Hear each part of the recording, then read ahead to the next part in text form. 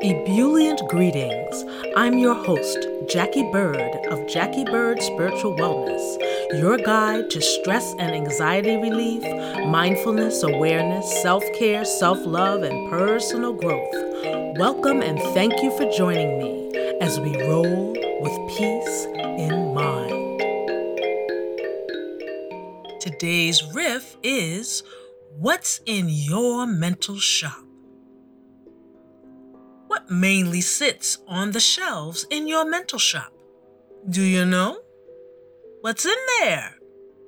What's your MQ or your mindfulness quotient like? We have IQ, so what's your MQ like? Is it mainly negative thoughts, positive ones, or come see, come saw? Sometimes negative, sometimes positive. Which way do you generally lean? Are you an idealist? A realist? An optimist? Or do you roll with a glass half empty, glass half full kind of vibe? Do you usually see the best possible outcomes, or do you always expect the worst? Do the thoughts you generally think give you a sense of peace and balance? Peace of mind is so very important. It's something we would love so much more of. Don't you agree?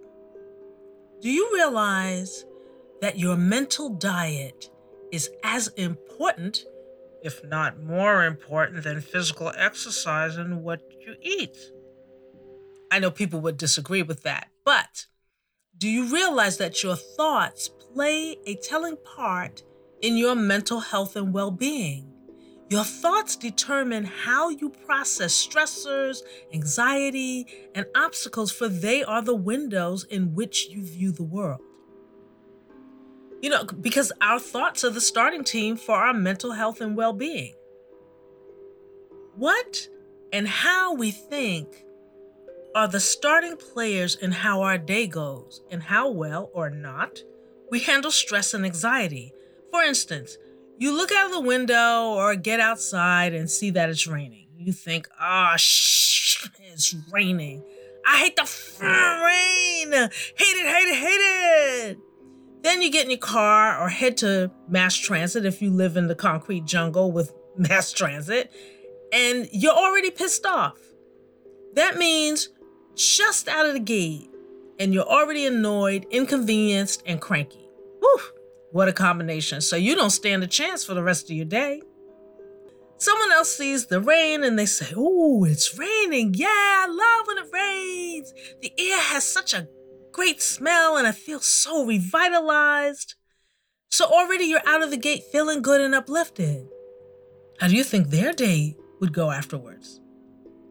Now, that's not to say that if you don't like when it rains, that you should automatically love the rain when you really don't. But it is to say that since it does rain, how can you shift? This happens. It rains. You don't live in the desert. It rains.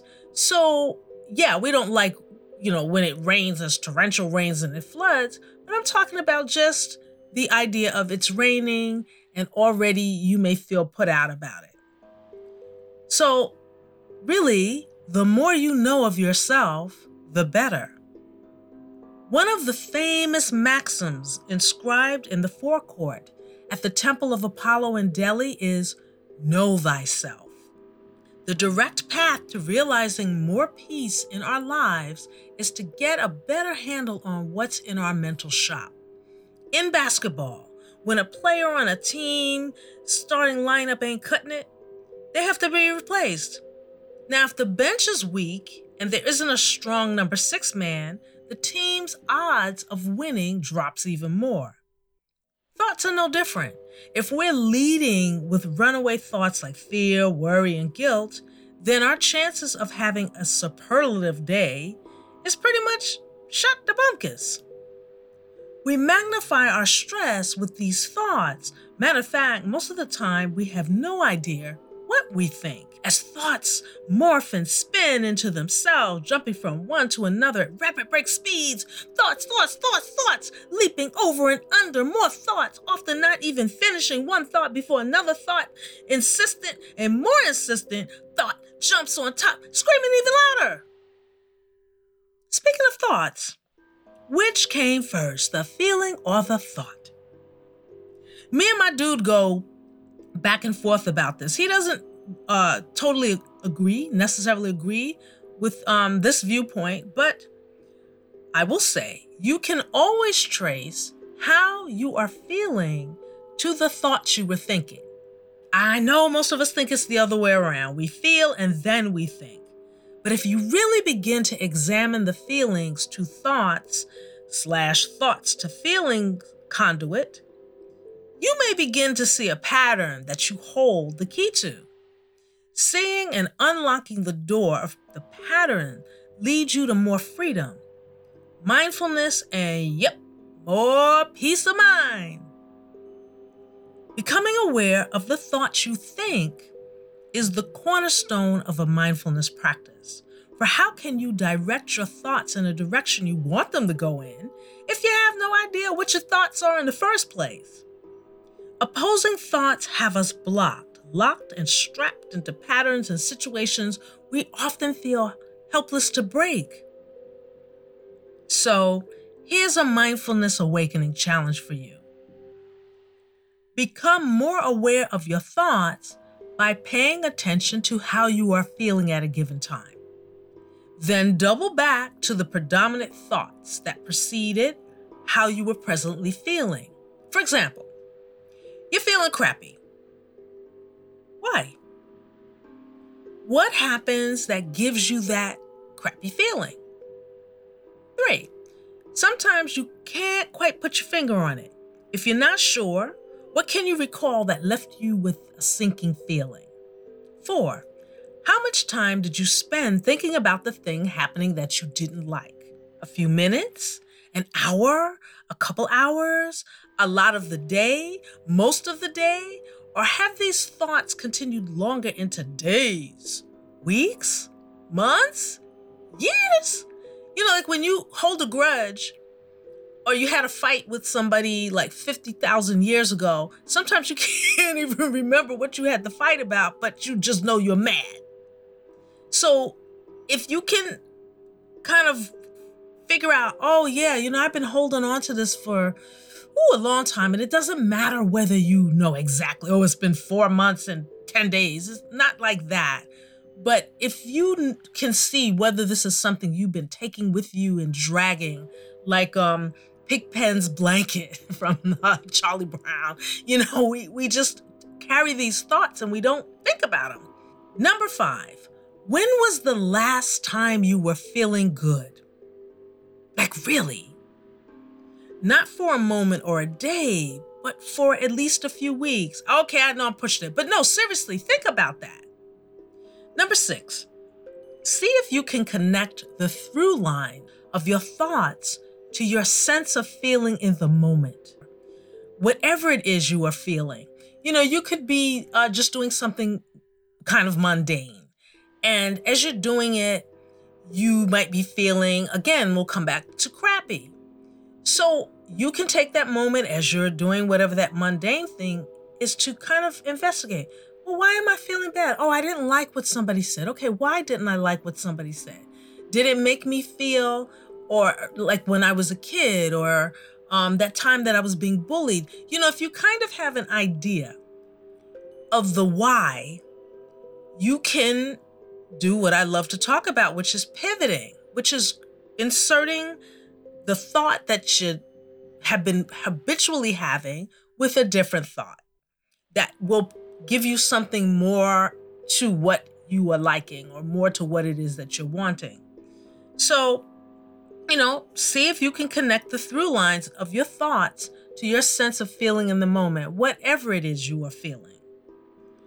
7, keep going. You'll get the hang of it. This takes, mindfulness, this whole journey of stress and anxiety relief, it's beyond taking a pill or going to a yoga class or sitting for guided meditation. It's really something that you have. It's a practice. It's a practice. And little by little, if you are really serious about making changes in your life that are more to what it is that you wish to receive, eventually you're not even thinking about, oh gosh, it's taking me such a long time. You'll be thinking more, wow, I feel better. I actually feel better. I actually had a better day. I didn't allow the things that I usually turn over in my head to get to me for at least 5 minutes, So it's a beautiful thing. And in order to begin to awaken and become more mindful, we each have to become our own private investigators. That's what this is all about. The subjects whom we have to follow, photograph, and take notes on is ourselves. So, we follow people on social media, but the person you really have to follow is you. And you have to photograph that in your mind and take notes on yourself. This is, oh, wow. And then as I'm going, blah, blah, blah, and then, because I get excited about this kind of stuff, you begin to see patterns. And as you see patterns, you're like, I am usually grouchy. And, a lot of us laugh and say, oh, she didn't have her coffee. But why not have to use an outer stimulant to bring your mood around? Why not make it an internal kind of caffeine that thoughts are all about? As I was thinking about this episode, you get mindfulness reminders in a song. You ever wake up with a song on your mind, but you have no idea why? I woke up with a song I hadn't heard in eons, and it was floating through the mental phonograph in my mind. And it's called The Windmills of Your Mind, and it's the epitome of what occurs in our mental spaces. It was first released in the US in 1969, and it was recorded by an artist named Noel Harrison. Michael Legrand, Michel, because I think it's French. Legrand was the composer. Eddie Marnay, the French lyricist. Alan Bergman and Marilyn Bergman wrote the English lyrics. So I'm going to speak them to you if I can remember how it goes. Now I can't remember how the song goes, but if it comes to me, I'll start to sing it as I'm telling you what this is. So, round like a circle in a spiral, like a wheel within a wheel, never ending or beginning, on an ever-spinning reel, like a snowball down a mountain, or a carnival balloon, like a carousel that's turning, running rings around the moon, like a clock whose hands are sweeping past the minutes of its face, and the world is like an apple whirling silently in space, like the circles you will find in the windmills of your mind. Like a tunnel that you follow to a tunnel of its own. I'm in the wrong key. Down a hollow to a cavern where the sun has never shone. Like a door that keeps revolving in a half-forgotten dream. Still in the wrong key. Or the ripples from a pebble someone tosses in a stream. Like a clock whose hands are sweeping past the minutes of its face. And the world is like an apple whirling silently in space, like the circles that you find in the windmills of your mind. Keys that jingle in your pocket, words that jangle in your head. Why did summer go so quickly? Was it something that you said? Lovers walking along a shore and leave their footprints in the sand, in the sound of distant drumming, just the fingers of your hand. Pictures hanging in a hallway and the fragment of a song, half remembered names and faces, but to whom do they belong? When you knew that it was over, you were suddenly aware that the autumn leaves were turning to the color of her hair. Like the circle in a spiral, like a wheel within a wheel, never ending or beginning, on an ever-spinning reel, as the images unwind, like the circles that you find in the windmills of your mind. I suggest you all Google that song so you can hear how it actually goes. It's very beautiful. And as you can hear, the lyrics are very deep, and it does mirror that thing about how our thoughts just spin and turn and turn and turn. And getting a handle on our thoughts can be a beast. Unless you make it a practice. It's kind of like making a smoothie. You got to blend your ingredients well to get that right texture. So, what do you need for your mindfulness smoothie? Desire and intention, patience and dedication, and faith plus trust. Faith that you will get the hang of it. Trust that you are supported by who is the most high for you. And while I can't exactly say it gets easier, I'd be lying if I told you that. It does become more of a part of you as it starts to seep into your mental bones. When you muck up, and you will, because there are so many triggers along the way, you will have the tools to bring yourself back online and get with the mindfulness program again. Oh, that was a Matrix referral. Get back online. Oh no, actually that was Westworld. I'm getting my shows mixed up. Bring yourself back online. For those of you any of you that were Westworld fans. But anyway, yeah, I digress. But what the heck? Awareness from mindfulness. It is a practice, as you will hear me say so many times. And it's not a done deal. It's a lifestyle. It's a way of being. It's not a sprint to perfection, but a way of life. You will forget. You will remember. But the spaces in between those two will get shorter and shorter. Your time in mindfulness will become more than your time in forgetfulness. You will notice the difference and want to be more in that space where peace resides. Minding the store of your thoughts is a lifestyle, a lasting gift you give yourself on your life journey. This is about becoming the peace you wish to see. Thank you so much for listening, and please share this podcast with friends, colleagues, frenemies, and family. Also, please consider becoming a patron of this podcast. You can do that on my website, and the link is in this show's description, or go to JackieBirdSpiritualWellness.com and click the podcast tab and become a patron button. Also, remember to subscribe to this podcast. Your support will go a very long way and is greatly appreciated.